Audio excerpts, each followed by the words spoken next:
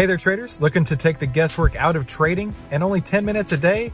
Then you need to head on over to AIStockTradingSystem.com right now, where you can get our 5-step system to take the guesswork out of trading in only 10 minutes per day. And the only place to get that is at AIStockTradingSystem.com. That's AIStockTradingSystem.com. Granted, the trend is still going on. It could have gone from 5 to 25, and you're getting in at 25 going to 100. You don't know that. You really do not know where the trend will end, but you must know that if you're getting at 25, you're going to get out at 23. And he's saying that's exactly what you can't do inside of a mutual fund.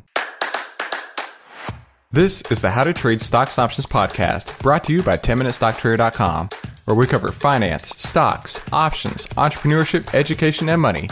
And here's your host, voted one of the top 100 people in finance, Christopher Uhl.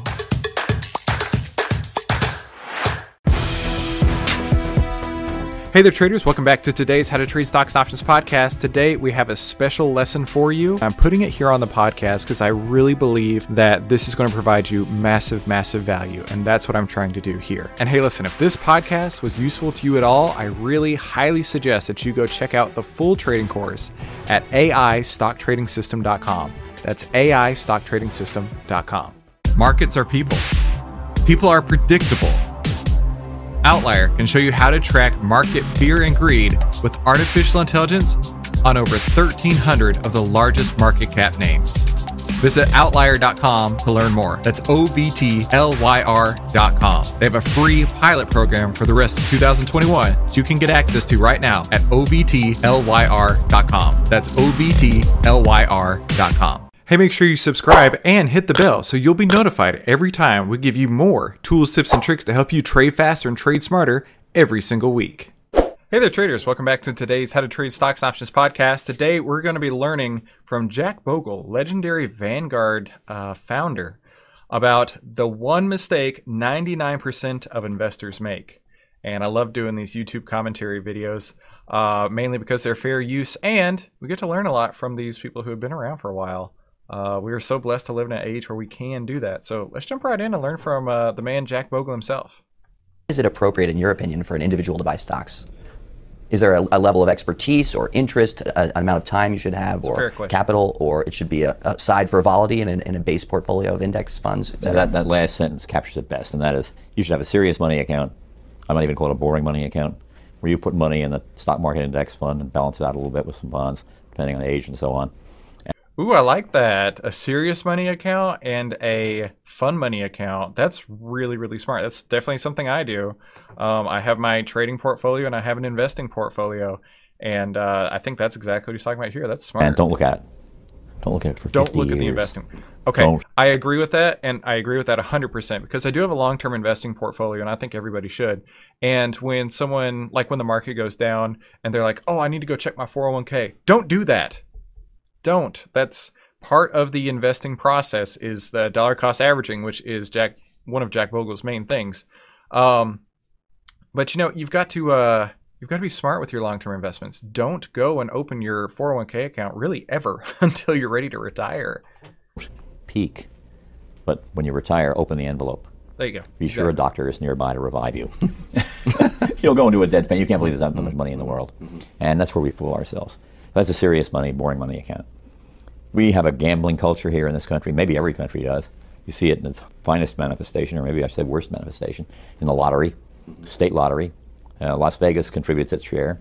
The races contribute their share, the track, and always just gambling, where a whole lot of people bet their money, and a whole lot of people take their money out, and the croupier wins. The house 3 wins. to 20%. Yeah, whatever it is.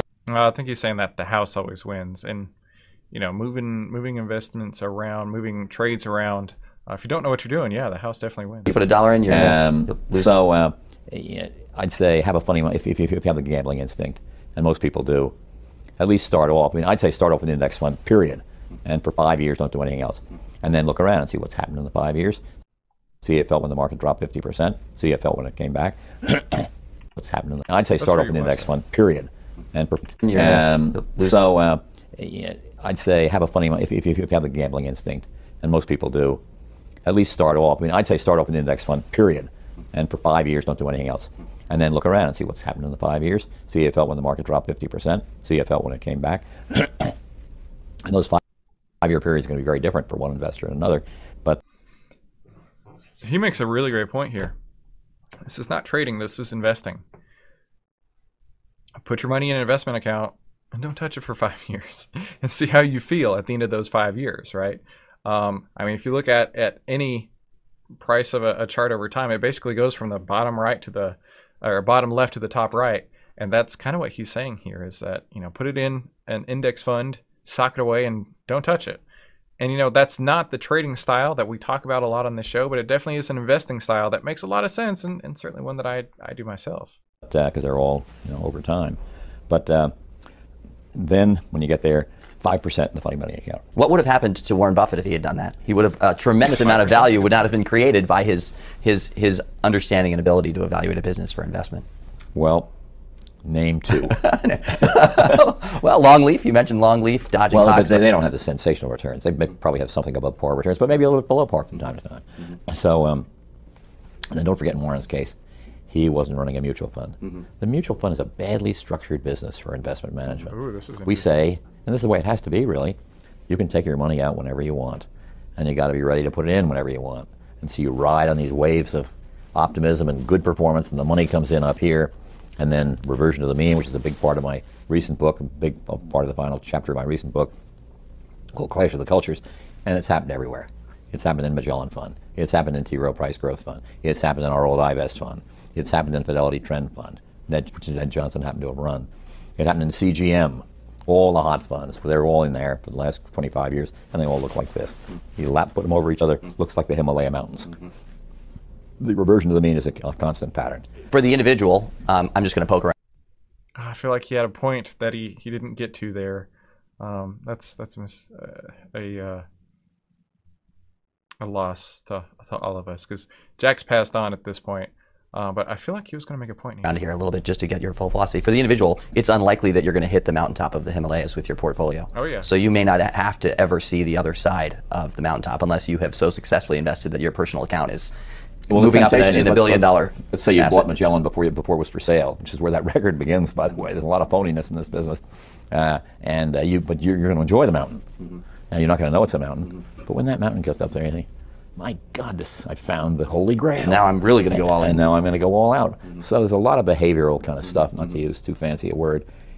So he's talking like, imagine it's a trend. The mutual fund is going up on a trend. We love trend trading around here. That's kind of one of the things we do.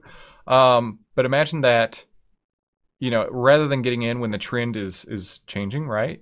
When you've got your lowest risk point, you're getting in at the top, where you've got your highest risk point. That's exactly what he's talking about here. Granted, the trend is still going on. It could have gone from 5 to 25, and you're getting in at 25 going to 100. You don't know that. You really do not know where the trend will end, but you must know that if you're getting at 25, you're going to get out at 23. And he's saying that's exactly what you can't do inside of a mutual fund. The mutual fund industry, interestingly enough, Tom, there is no behavioralism in the field of stocks generally. How could that be? That is because I'm a dumb behavior. The guy that buys my stock from me is a smart behavior. We offset each other. I mean, it's not as if I can make a behavioral mistake without somebody else making a successful behavior thing, the other side of the trade. Mm-hmm. So, I think we take a lot for granted. We listen to all these theories, and big, old, boring indexing is the answer. Have you ever bought individual stocks and or actively traded funds? And if so, So I don't feel like this was the mistake he's talking about, the number one mistake. But he did say the number one answer that he feels, big old boring, what did he call it?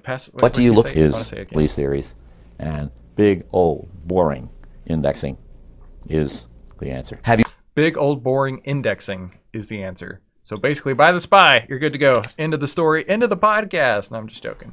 But for investment's sake, something you're going to put away forever makes all the sense in the world. Have you ever bought individual stocks and or actively traded funds? And if so, what do you look for in those investments? Well, when I came into the business, I had friends in the brokerage business, and I bought this and that and the other thing. And then I had a broker. And he would tell me this was good, get out of that and get into that. And it wasn't that they did badly, which was, of course, what they did. But it was I just couldn't stand to have my phone ring when I was trying to do my work. So I haven't owned individual stocks since Let me say 1960. I don't know exactly. A long, long time. All right. Interesting video to talk about there, right? The number one mistake that investors make. He really didn't cover the mistake. Maybe it was the mistake of trying to bounce into lots of other investments, lots of other stocks, or maybe his mistake that he's trying to convey is not doing the passive long-term indexing. And you know what? I love his idea of having two separate accounts. It's definitely something I do and I advocate for. So you know what? That's a huge lesson from Jack Bogle today. Number one, have two sets of accounts, right? Your trading, your fun account, and your long-term investing account that you're never going to look at, but you always perpetually contribute to. And bonus tip, if you have a 401k and your company contributes to that, you need to max that out, because they're basically giving you free money. And if you're not maxing that out, you're not getting as much free money as you possibly can. Definitely something I learned in my personal experiences. So, you know what? I hope you found that useful today. There was definitely a lot that we covered thanks to Jack Bogle in this video. And, if you found this useful at all, make sure to smash the like button, as they say. Share it with somebody who needs to hear it, and subscribe. And make sure you come back next week for more tools, tips, and tricks to help you trade faster and trade smarter. And I'll see you in the next episode. Okay, so what'd you think? That was pretty incredible, right? Now, if you liked that, that's only a taste, only a sample of what you're going to find in the full AI stock trading system. And I really highly encourage you to go and check this out. Obviously, you are interested in learning and how to trade, and that's why you're listening to this podcast. Now, I'm going to take and download my entire trading system that I use day in and day out onto you. And the only way I'm going to be able to do that is over at the AIStockTradingSystem.com. You're going to get phase 1, 2, and 3, several bonuses, and on top of that, I'm going to walk you through over a dozen trades that I put on inside of my account, holding your hand and showing you exactly how I got in, how I got out, how I use the artificial intelligence data, and how this could work inside of your own trading portfolio on a daily basis. So make sure you head on over to AIStockTradingSystem.com. That's AIStockTradingSystem.com to learn more and to get started and to download my decade plus worth of trading experience into your hands so you can start using the AI stock trading system today, the 5-step system to take the guesswork out of trading.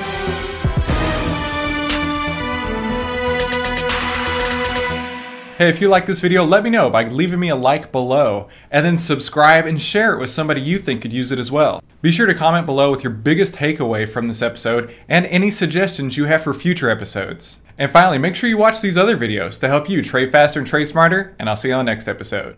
10MinuteStockTrader.com content is for information and educational purposes only. It is not, nor is it intended to be, trading or investment advice or recommendation that any security, futures contract, options contract, transaction, or other financial instrument or strategy is suitable for any person. Trading securities can involve high risk and the potential for total loss of any funds invested.